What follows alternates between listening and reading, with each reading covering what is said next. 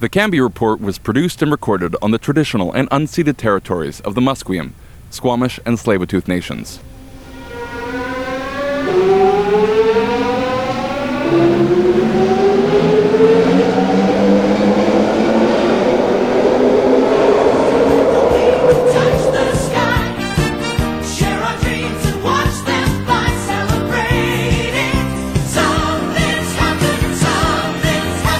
It's May 13th, 2022, and there are 155 days to go until the Vancouver municipal elections.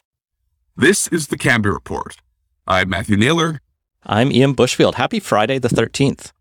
Happy Friday the 13th to you, Ian, and all listeners of the Canby Report. What a spooky episode we have for you today, where NIMBY dreams may be dashed by the evil developers. And it's the return of the giant blocks that threaten to block out the sky down Broadway this time. Yes, we of course are going to be talking about the Broadway plan, upcoming vote on City Council. But first, let us remind you of patreon.com/Canby Report. Yes, at patreon.com/Canby Report. What can you do there, Matthew? You can support citizen journalism in the city of Vancouver and its environs. There, you can help make this show possible by supporting, by a little or by a lot, our efforts at citizen journalism and reporting in Vancouver. You may notice that the sound quality has improved from recent episodes, as I have recently bought myself a brand spanking new pair of headphones and microphone with which to record. It's super fancy looking. So proud of you. Yeah. So let us dive right in. What is happening to the Broadway plan, Ian? So this is a plan that's years in the works. This predates the Vancouver plan. I'm pretty sure this started under Vision Vancouver. It's the redevelopment plan for the Broadway corridor, that main stretch of Vancouver that's often called the second downtown of Metrovan, because it's the second most dense area of housing and jobs in the region and forms like such a foundation of the future of the region's development. This plan has slowly worked through years and years of consultation. Its staff have done a wonderful job trying to build consensus around this. I've seen reports that, 2/3 of people polled on it like it. It's good. It is widely supported, but there is a vocal minority, which we'll get to. And now yes. Council will have the chance on May 18th to debate what staff have brought forward, amend it, tear it to shreds if they want, kick it down the road as they are wont to do, or hopefully adopt a vision for building where the SkyTrain will be going soon. It's going now. If you've ever tried to travel down Broadway recently, you will know that the SkyTrain is going in, because it sucks to travel down Broadway.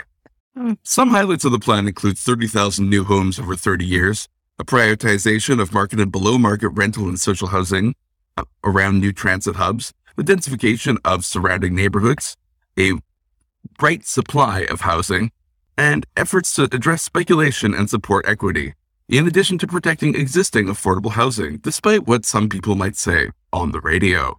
There's a lot of people speaking out in favor of this. Just in the past couple of weeks, I've seen editorials from former city planner Brent Todarian, who notes on his Twitter thread he rarely writes about local issues like this. He usually doesn't step in. I think, once again, we saw David Eby and George Heyman, local MLAs, sign up to speak in favor of this, another notable intervention. And the Daily Hive published an editorial from the co-chairs of the city's Renter Advisory Committee, Kit Souter and Tanya Webking. Those two names are actually quite interesting to see together. Souter had worked for A Better City Vancouver, though he left citing campaign differences in January, and Tanya is now running for COPE. So kind of ideological adversaries have come together to say, this is a good thing. Yes, and it again highlights the second axis of municipal politics, whether we want conservation or, and when we say conservation, we want to make it clear that we mean whether we want to let the NIMBYs win or we want a pro-development, pro-growth city council. Some of the opposition to this has been absolutely friggin' hilarious, particularly from Bill Thielman, municipal gadfly, and who lives on the Broadway corridor and whose children live on the Broadway corridor, who are... And whose grandchildren also live there, apparently. just to Yes. really cement in the legacy. Generational wealth. Also in the Tyee, Patrick Condon wrote up another thing about 7 amendments needed, one of which is just lots more consultation. He and another local architect also released renderings that I teased off the top that have been mocked pretty widely on Twitter of just Lego blocks dropped from the sky. You mentioned hilarity. We're referencing an exchange he had with Stephen Quinn. It's about 10 minutes long. When I heard that Thielman was going on there and going to be yelling about this, I thought it was going to be too painful to listen to, but it's almost too hilarious because Stephen Quinn says things like, I don't think these renderings are accurate. And Thielman tries to defend it, arguing, no, we had a real architect do them. And Quinn goes, no, I've covered development for 20 years in the city. Buildings don't look like giant blocks. I would suggest that this is probably not an accurate depiction of anything as you've posted. I mean, Vancouver simply doesn't build buildings like that. Based on what architectural background of yours, Stephen? Well, no, I'm just saying based on my experience covering development in the city for the past 21 years. Well, I just have to disagree. I'll go with the architect over the radio host. Okay, but I mean, the fact is the city just doesn't build great big rectangles like that. No, this is a rendering, an architectural rendering based on what the plan shows. Right. Okay. I just want to be clear that the form of development is not exactly something that the city of Vancouver would be likely to say yes to. Well, I disagree. I think that's exactly what they're looking at. It's like, well, I'll trust the architect instead of the radio host, Stephen. And it really goes to show how far the NIMBYs are willing to go in order to oppose development in this city, because it is effectively creating a straw man. And I think that's a bit of a shameful way to go about posing a plan. I think it's dishonest and disingenuous. And I think it doesn't really have a place in our municipal debate. However, there it is, sitting there like a giant turd in a punch bowl that nobody wanted. And I think the Vancouver Tenants Union has not come out for or against this plan, but they've raised the kind of concerns you would expect that group to raise around, like, we don't trust that tenants will be protected enough around this, and I think there are concerns around that, right? Those are the kind of concerns that if you look around the region, Burnaby saw a lot of displacement when Metrotown and Lougheed and these various developments went up and relatively affordable rentals disappeared. Now, I don't know how relatively affordable Broadway actually is. Yeah. Despite these claims. Now, in fact, Thielman actually kind of gives away the game a little bit when he says, why do we have to be a center for growth? Why do people want to come to this city if it's so unaffordable? Why can't they go, basically, elsewhere? Credit to Quinn for pushing him on this and saying, effectively, like, are you advocating we change our immigration strategies? And Thielman doesn't bite that bullet, but he gets close. Let me go on the record saying that if we were, in fact, going to build a massive bunch of beige boxes with no windows, I would be opposed to it. Fair. They look hideous, but you can make anything look hideous. Going in. That's not what's going in. We're going to put up the same curtained-walled glass delights that we have across the city. Little glassy castles for people to live in the sky with. I am sitting in one right now, and I have a delightful view of other glassy castles. They look fine. That doesn't mean there's not going to be amendments or challenges to this plan. Both Kennedy Stewart and Christine Boyle are already pitching their supporters to sign petitions, e-petitions, pretty much sign up for future fundraising emails and campaign emails from them, but also asking you to speak at council, which might have more of an effect, in favor of 2 amendments they're each proposing. Kennedy Stewart first wants to make Vancouver have the strongest tenant protections in Canada, something that I've seen Burnaby claim to have, and they're on par. You could argue Burnaby throws in a few $100 or whatever when you get dislocated. Kennedy wants roughly the same kind of things. Right now in the plan, and this has led to some confusion because the Stewart campaign's press release both included the bullets of the current plan, which actually sound pretty good, and then tried to say, and we need to do this. So currently in the plan, if you are in a development or in a house, a condo, apartment that you get kicked out as a renter, the city will pay your relocation, and wherever you end up, they will top up your rent recover the difference between your current rent and what you end up having to pay. So you will basically keep at the same rent until a new unit is available. You have the first refusal to return to a new development, so you can go to one of the new developments when they're done, and you will be guaranteed to pay at 20% below CMHC citywide average rent. So you won't get the same rent necessarily, but you'll get a relatively good rent. Kennedy wants you to go back at the same rent. Yeah, and that, I guess, laudable and perhaps a little unrealistic for the developers who are creating the spaces, but I think this is a reasonable thing to at least propose before City Council. One thing that I just want to make sure that he doesn't do is make the perfect the enemy of the good, right? Because if we allow for our politicians to debate this away, to take this good plan and based on some what is effectively electioneering, tear it up, I will be furious. I will be absolutely apoplectic. It sounds like Stewart is largely in support of the plan, but we won't know until the votes come down. Boyle's amendment, and one city is asking for support for this, is to amend the plan to, quote, reallocate more road space to non-private vehicle uses, including AAA safe active transportation lanes, public plazas and green space, and universally accessible sidewalks. In other words, they endorse the plan, but they think there should be a few more bike lanes and parks, which... Sure. Cool. Good. Sounds lovely. It doesn't sound like Boyle is about to vote against it. Overall, I think the plan is got a pretty good chance of going through. We saw a recent test with the redevelopment of a tower on Granville and Broadway, which passed with, I think, only Hardwick and Swanson voting against it for the usual concerns they would cite around affordability, gentrification, and so forth. This one, I think, might be a little more controversial because it is a larger amount of development and changes and planning, but I think, the real test will be how the Greens come down on it, as well as, does MDG support it, or is she going to go a little bit wacky because it's an election year? There's still some unknowns. She is very much the wild card in all of this. I think we can count on councillors Hardwick and Swanson to vote against. I think that Kirby Young and the rest of the ex-NPA folks are probably pretty good vets. They're ABCers now. Oh, yes, good, very good. We have names for them.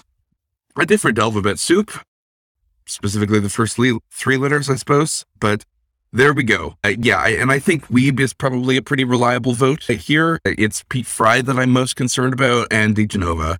I have heard the speculation that Weeb might conflict himself out because he owns a business along Broadway. Oh, for the love. It's clear this is needed, right?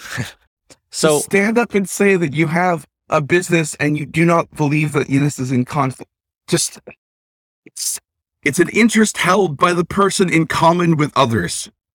It's clear this is needed, right? Vancouver Sun Absolutely. had a story out recently written by Laurie Colbert, who did just a wonderful service for people concerned about the kind of issues we talk about here. And what Laurie did was went through every city who had been mandated by the province to write up a housing needs report and tally up how many houses do we all need. It turns out Vancouver needs a lot. According to the city of Vancouver's own report on this, we need 86,000 additional units right now, plus 50,000 over the next decade, possibly even another 20,000 beyond that to meet, quote, unmet needs.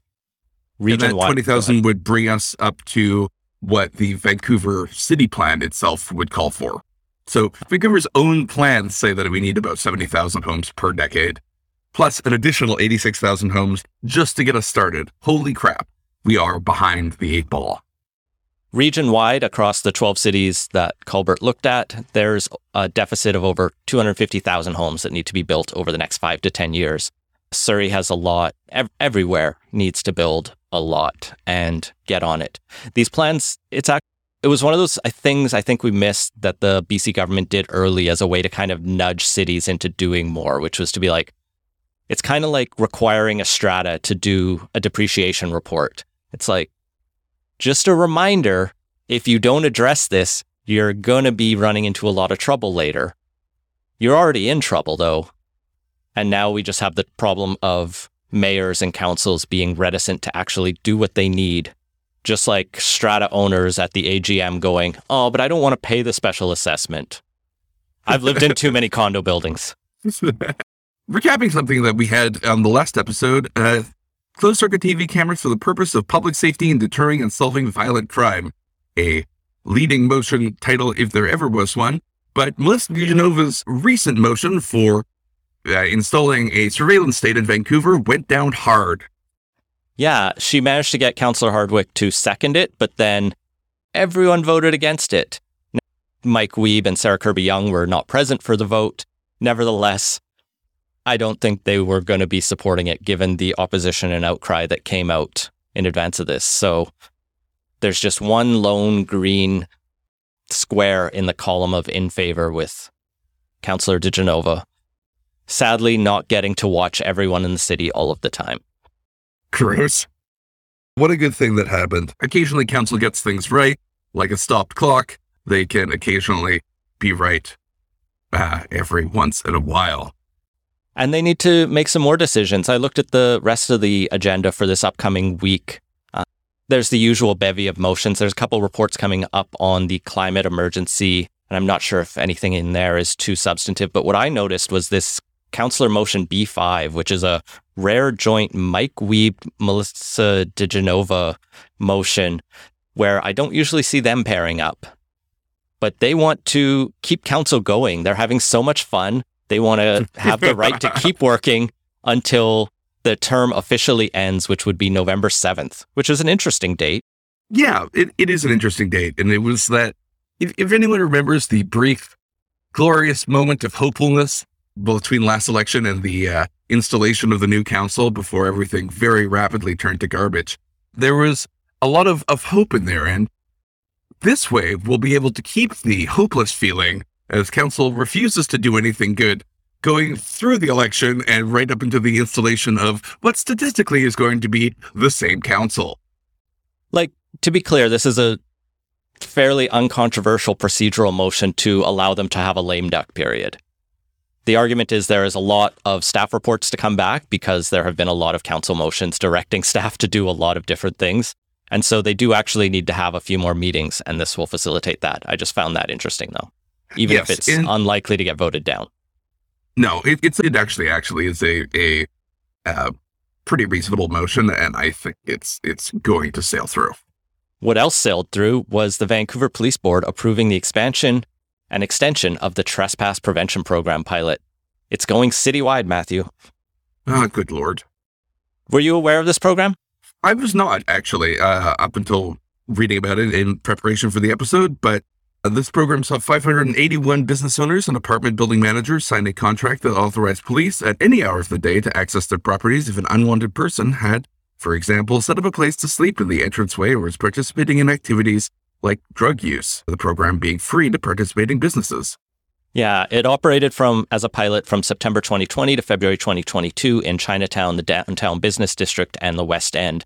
The idea being that this way businesses could call the police to get rid of the vagrants sleeping out front of their house, as it were, in their probably own frame. Critics have been pretty widespread for this. BC Civil Liberties Association, Pivot Legal Society, Union of BC Indian Chiefs, and many others, pointing out that this really undermines a lot of the due process approaches we would normally have in law. Police are just given the authority to come and question and arrest people without a warrant. It removes the presumption of innocence that would usually apply to those accused of trespass. And even the police themselves note that they responded to 54 calls with this, but made no arrests and gave no tickets, and instead referred people to services, which begs the question of why did the police have to intervene in this situation? It really does. But the police are always going to be asking for more powers. That is just the nature of actually most government organizations and services. But the police have a particular, I think, responsibility to temper their requests because, well, they can be unjust. Well, and it really goes back to, what is the police board even doing? Because the police board seems more an extension of the demands of the police rather than an oversight body. And this gets into some of the stuff I've talked about on Politicoast with the upcoming potential and the recommendations for reforming the Police Act, but this does highlight that the police boards aren't really serving the broader community, they're serving the police.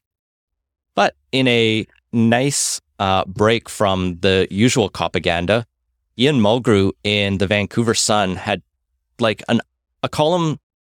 It's not like an anti-policing column in any way, but it's like something that was such a pleasant surprise to read in the Vancouver Sun, in a mainstream outlet, where he just titles it, "What's the Real Crime? Metro Vancouver Make-Believe Crisis About Public Safety Threats," where he just goes down through Statistics Canada stats showing that crime is down over time and that, ideas of broken windows policing and hate wave manias might be overblown.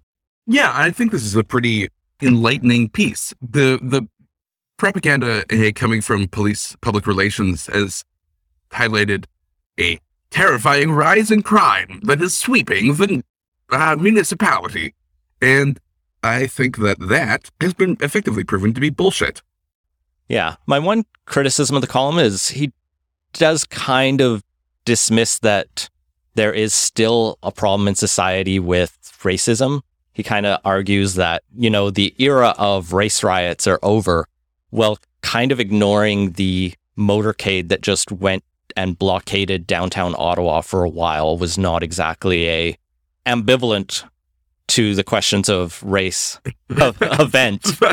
I've seen some of that here as well. So I wouldn't dismiss that as much. From my balcony, you can watch the gathering place of, right now it's being occupied by Cirque du Soleil, but that was the gathering point for our particular iteration of what is now called Rolling Thunder. So yeah, that caveat aside, I highly recommend the column and we'll include it in the show notes. In Mount Pleasant, the community that desperately wanted a pool back is now seeing a pool petition countering the pool, saying, "Not in my backyard, not this pool. No, thank you." It's tiring sometimes. So the argument here is that you have this lovely park and the city plan is to destroy green space and put in a pool that'll only be open 100 days a year. It'll have environmental effects because of the concrete that needs to be used. It'll remove grass. Grass is not an ecologically neutral thing. No, it's generally harmful. I say as I have a backyard. The pool itself is projected to cost $15 to $20 million. The original pool in that park closed in 2009. And it was really during the heat dome last year that people really started emphasizing hey, pools have a lot of community value. People would talk about them before that, but that really highlighted the value of public spaces that you can be colder in or cooler in. Not everyone can get to the beach. Beaches are a privilege, effectively. They are for everyone, but being able to get to them is not accessible to everyone. And Mount Pleasant is a highly dense neighborhood in an area where the closest water is False Creek, and you don't really want to go swimming in False Creek. It's not as bad as it once was. The whales seem to think so, but there is no beach at False Creek. So we need a pool there. I lived in that neighborhood during the heat dome, and I would have appreciated the ability to go and splash around in the water. I instead filled my bathtub with cold water and sat in it for 7 hours because, oh my God, what a terrible time that was. The city is accepting feedback on its draft capital plan, and if you want to say, put a pool in there, you have until May 22nd, or if you don't want a pool and you want something else, you could also ask for that. But go add your voice to the city's capital plan. Moving along from pools to polls, the Vancouver District Labour Council is out with a new report on the state of the race for Mayor of Vancouver. Yeah, this was initially reported on by Dan Fimano in the Vancouver Sun. This was a poll done by friend of the pod, Mario Canseco at Research Co. He didn't ask, who would you vote for? He asked which of the following people are you most likely to support? So you can't just directly compare this as an apples to apples poll, but it does give us a sense of who are the more likely candidates to get some support. It's more like he gave people a ranked ballot when you'll have a first past the post kind of vote. Interestingly, though, let's start off on approval and disapproval of the mayor. Citywide, 55% support the mayor or are approving of the performance, 11% strongly. So it's not a overwhelming love, 34% disapprove. 18% strongly. And I would say that I'm in the disapproval box of the mayor, though not in the strongly disapprove box of the mayor. What I found hilarious is, of those who voted for Kennedy Stewart in 2018, exactly 50% disapprove of his performance. And yet many of them are going to vote for him again. Yeah, it kind of shows it's the Ken Sim and Shauna Sylvester voters, that's how he broke it down in the poll, who are more likely to support him, but not as likely to continue to vote for him. So Kennedy Stewart has a angry voter base who has no better option, which is kind of the ideal option, I guess, in a single runoff. Yep. His support is strongest in downtown and the quote-unquote far east, whatever that means in this poll. East of... Yeah. I don't know what that means. Of commercial.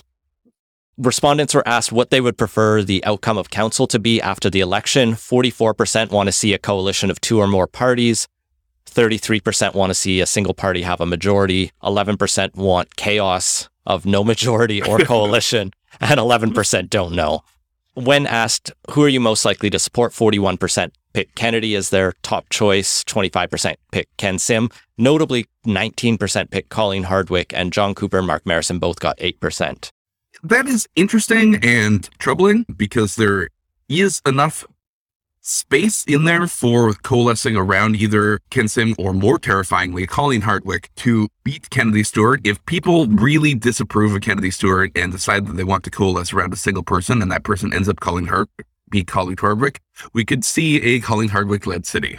Yeah, I'm hearing more and more grumblings that team might not be just like a flash in the pan kind of spontaneous. Like we saw so many parties arise in the last election. This time it seems like all of these people who are very mad about the Jericho lands or about the Broadway plan are starting to come together with team to be the NIMBY party and to see how much of that has. What's also really notable here is John Cooper and the NPA are basically dead in the water. They have support from no one across the board. Friend of the pod and supporter Christopher Porter tweeted out on his account, CDN Veggie, a number of takeaways by adding up some of the support versus opposition. Ken Sim's support is strongest among 55 plus and households making over 100,000. Kennedy Stewart's support comes from middle income voters and renters. And a lot of Shauna Sylvester's, 32%, are saying they would vote for Hardwick this round. Wow. That's bad. And it really makes you wonder who exactly was supporting Shauna Sylvester last time. But I suppose believing nothing, even in such a rigorous way as she did, was a good way to build a broad coalition of people. I tried to phrase this delicately on Twitter, and I'll try my best here. But I think what we saw in the outcome of the 2018 election, particularly at council, is there was a segment of voter, and I don't know how big it was, who was eager to vote for white women.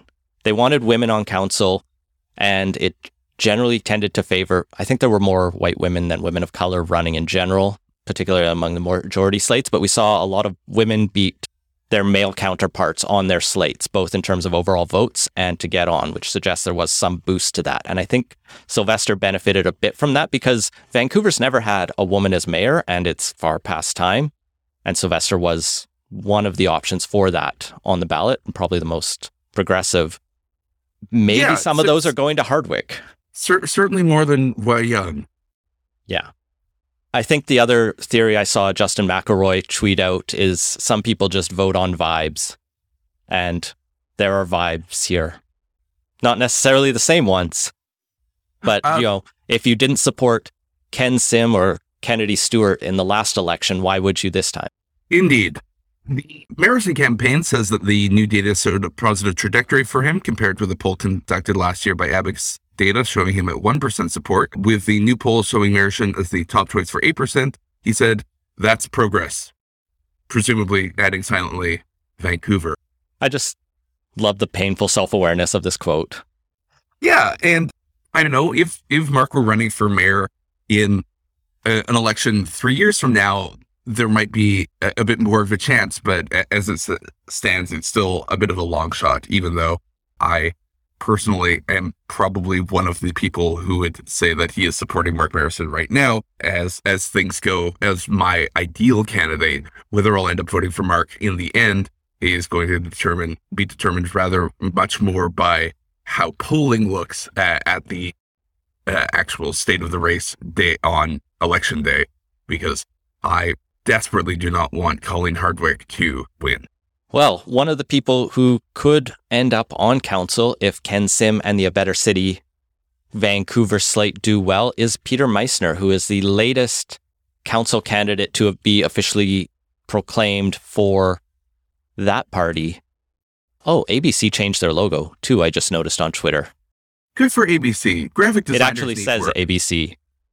Before it was a weird circle that made no sense. Peter Meissner is a West End resident, former journalist, and he calls himself a passionate urbanist. He has also been a bit aggressive on Twitter recently about the crime wave and talking about concerns from that perspective. But otherwise, he joins the 3 incumbents on council as part of their slate. And I would have to assume we're expecting at least 1 or 2 more ABC candidates, because presumably Ken Sim wants a majority if he does win. Yeah, and I think that's reasonable. After having worked with this council in various ways, their incumbent councillors must see the benefits of majoritarian rule. Also running for council, Vision Vancouver, for some reason. They announced their slate in the past couple weeks. It was unclear to me because the theory I had been running on was that Vision was hoping to do something big. VDLC has explicitly said a couple times now they're not going to endorse them, so they don't have the Labour vote to rely on as a guarantee. So they really need to make their own distinguishing brand. So my theory of what they would try to do is announce a fairly sizable slate, enough that if they won, they would command a majority, and then launch a major mayoral contestant, maybe Jody Wilson-Raybould or someone of that stature who says, we're back, we're ready to take power. And instead, they've gone more of the whimper, crawl back, beg Vancouverites to forgive them. Here's 4 candidates for council, 5 for school board and 2 for parks. Maybe some of us deserve your vote. Specifically running for city council, Hone Bazagari, Leslie Bolt, Stuart McKinnon, and Sean Roy. For school board, Steve Cardwell, Aaron Leung, Kira MacArthur, Hillary Thompson, and Alan Wong. For park board, Carla Frankel and John Irwin. Those include those 2 incumbents, Alan Wong and John Irwin, for park board and school board, respectively. And Stuart McKinnon is former irrespectively, rather. I said the opposite thing. There we go. These are great people. Looking at their bios, this is a talented group, and I think they would all bring a lot to their respective positions. It's just, why not run with someone else? Yeah, does Vision have the momentum to come back and get anyone elected? I mean, if all of their school board trustees won, they would have a majority on school board. Otherwise, they're hoping to add some voice. I mean, it's been noted a lot of parties have had some success with the don't run the full slate, just kind of build up a couple candidates. Cope has done that and gotten Jean Swanson on. There's a few other examples, but it's not an inspiring or show of strength slate. I mean, maybe it's more honest that way. Perhaps.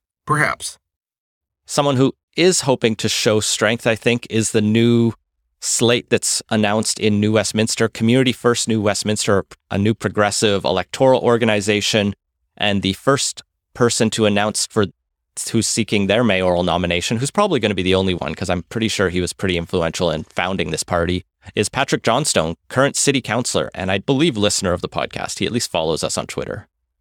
Very good. Well, we look forward to talking with you, Patrick, if you indeed win your nomination, I guess, and speaking with you about what you'd like to do in New Westminster. But yes, Patrick Johnstone is going to be running for the mayoral nomination of that party. He's been on council for 2 terms, and he's hoping to set out a positive, hopeful vision for the future.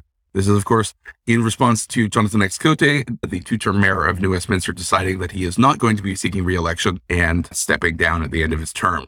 Yeah, Cote had a pretty big amount of influence across the region, particularly at Metro Vancouver board and on TransLink's direction. So big shoes to fill there. And I think Johnstone shares a similar progressive urbanist outlook. And, he cares a lot about his city and the region. So I'm looking forward to seeing what he brings to the campaign there. Let's go to Surrey, where chaos continues. They're coming to take me away, ha ha ho ho. But not from council, because following passage of a new BC law that puts mayors and other councillors with pending charges on leave, Brenda Locke, who announced that she's running against Doug McCallum for mayor, moved a motion on May 9th saying, "Be it resolved that council be advised in a clear and unequivocal term the impact of the mayor being required to take a leave of absence from council's responsibilities in assuming the duties otherwise required of the mayor." Basically, Brenda Locke wanted to censure the mayor. He is facing criminal charges for mischief, which we've talked about on this podcast repeatedly. He has decided not to step aside while he awaits trial and continue being mayor. Locke's motion won 4-3 as McCallum was required to abstain and Elford was absent. However, McCallum ruled it out of order as he'd been advised the law won't apply to him. It won't apply to him, and he is right in that. He did call for a special meeting on Thursday morning saying, "Shall the chair be sustained?" Elford was present, Jack Tindall and Steve Pettigrew were unavailable, and that meant that a slate of people, Laura Guerra, Alison Patton, Mandeep Nagra, and Doug Elford voted in favor, Brenda Locke and Linda Annis voting against, McCallum winning that vote 4-2. Yeah, so the Doug McCallum's party pretty much has been voting as a slate, and they still have like a narrow majority to win all of these votes 5-4, despite the fact I believe Brenda Locke was elected on his slate, but then flipped as it became clear Doug McCallum is wildly unpredictable, and you don't really want to be on his slate necessarily. No. It's noted by the city solicitor that even if Hundile and Pettigrew were present at that vote, and it would have been a tie 4-4, the procedure would have been to have the chair be sustained to, I guess, continue the same situation. The status quo. Right? It's yeah, like the status quo. The status quo is preserved in the event of a tie. Yeah. Nevertheless, councillors are still mightily pissed at the way McCallum handled this by calling a special council meeting, giving no notice of this motion. Really, usually one might councillors almost call it a sneaky dictatorship. It kind of has no substantive meaning in the end. It was just a chaotic shenanigans of procedures that I think we're both just fascinated by anytime they happen. Yes, absolutely. Meanwhile, in news of actually stripping powers from the mayor, Langley Mayor Val Vanderbroek was censured and stripped of roles by council.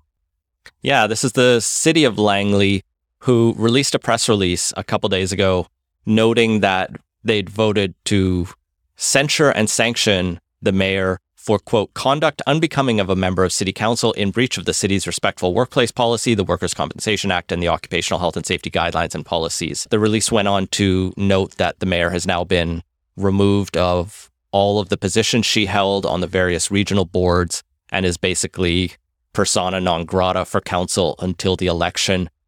It notes that investigation was done and the mayor had a chance to respond, all done in camera relating to unknown issues, and now they have censured the mayor. The mayor isn't saying much other than she wishes she could share the details of that. She asked council to release the report, but they declined. So we don't know anything more than that. Intrigue. Speaking of bewildering and confusing decisions, the village of Lytton was paid $50,000 by ATCO to film in the ruins of its town. Residents are outraged. Yeah, this has been bubbling over the last few days. ATCO released this little commercial showing like filming in the burnt out town and someone coming and planting a tree. They say it's a fictional story meant to inspire. I didn't fully get it probably because I didn't watch the full thing, but it got raised in question period in the provincial legislature as Liberal MLA Dan Davies asked Mike Farnworth, like, how could ATCO be allowed to go and film this while the people of Lytton aren't allowed to go back to their houses yet? Farnworth noted that it was a decision by council, not the province. He went on to say that people are allowed to go back to their properties, but there's still, a lot to do to rebuild the town. That led me to go dig through the minutes of Lytton Council to see what I could find, because I thought I was going to have to FOI to find this. But no, it's right there on a report from the mayor from a March council meeting that he met with the president of ATCO, and they said, hey, we'd like to come film in your town. We'll offer you a gift of $50,000. And the council of, there's only three people on Lytton Council, voted to approve it. And so they accepted $50,000.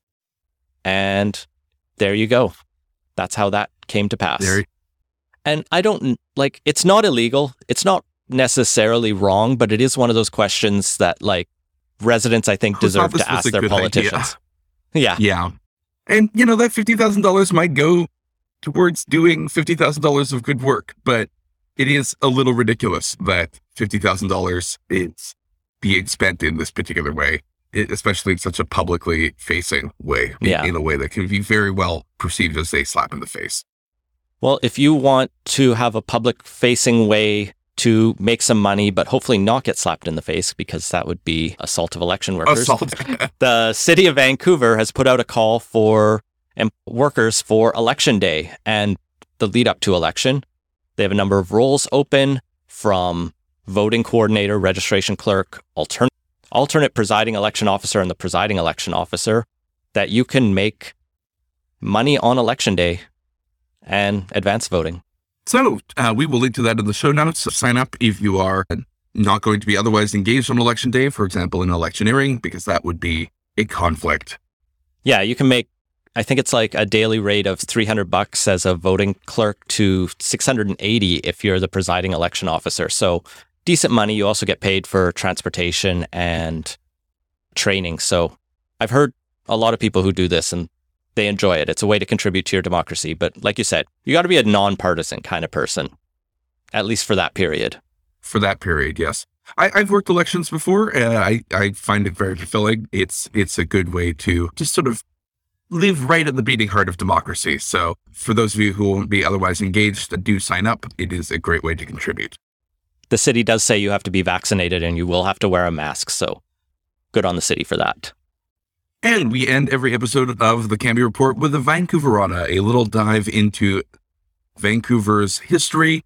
And this is a edifice, a heritage building that has a dark history and a dark red background. The Livestock Building at Hastings Park. This is coming to us once again from Vancouver Exposed by Eve Lazarus, searching for the city's hidden history, or as I like to call it, the Vancouverana book. This is a building at the Peony where you can see pig races and the petting zoo and Big Bob the Bull. It is neglected, a little more ran down, and there's always talk of renovation, seismic reinforcements, and infrastructure upgrades. The building may be in need of a facelift, but the city holds far more than simply the remnants of agricultural expositions and the spectators there too. It was also a site of one of the darkest periods in BC's history, the internment of Japanese Canadians.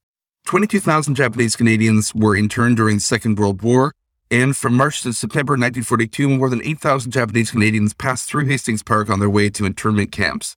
Families were separated by gender and age, and they were put into deplorable living conditions. The Livestock Building was originally erected in 1929, and it was only a couple of years later that the tragedy of Japanese internment happened within its walls. During the war, Japanese Canadian men and women were placed in animal stalls at the western end of the building. The eastern section housed a hospital, kitchen, and dining area. One survivor of Japanese internment said, "The whole place is impregnated by the smell of ancient manure and maggots. Every other day it is swept with dichloride of lime or something, but you can't disguise horse smell, cow smell, sheep, pigs, and rabbits and goats. There are 10 showers for 1,500 women." The Pure Foods building, built in 1931, was turned into a dormitory for teenage boys, while the Forum, built in 1933, as the automotive and ice rink building, housed men over 18. The Garden Auditorium, designed in 1939 as a dance hall, became the classroom for hundreds of Japanese Canadian kids. All of these men, women, and children were declared enemy aliens and wrenched from their homes and sent to live here before being forcibly relocated to internment camps in places like BC's Slocan Valley. Everything they owned, houses, cars, and boats, was confiscated and sold for pennies on the dollar. So yeah, it's a formative part of Vancouver's history. It's a neat looking building with Art Deco style from the 30s and 40s, but a deep, dark part of our history. It's acknowledged with one of those little blue Vancouver Heritage Foundation plaques on the side of it, but it's It's one of those buildings we need to keep in mind that reflects both the historic injustices committed in the city and kind of the ongoing work we need to do to make amends.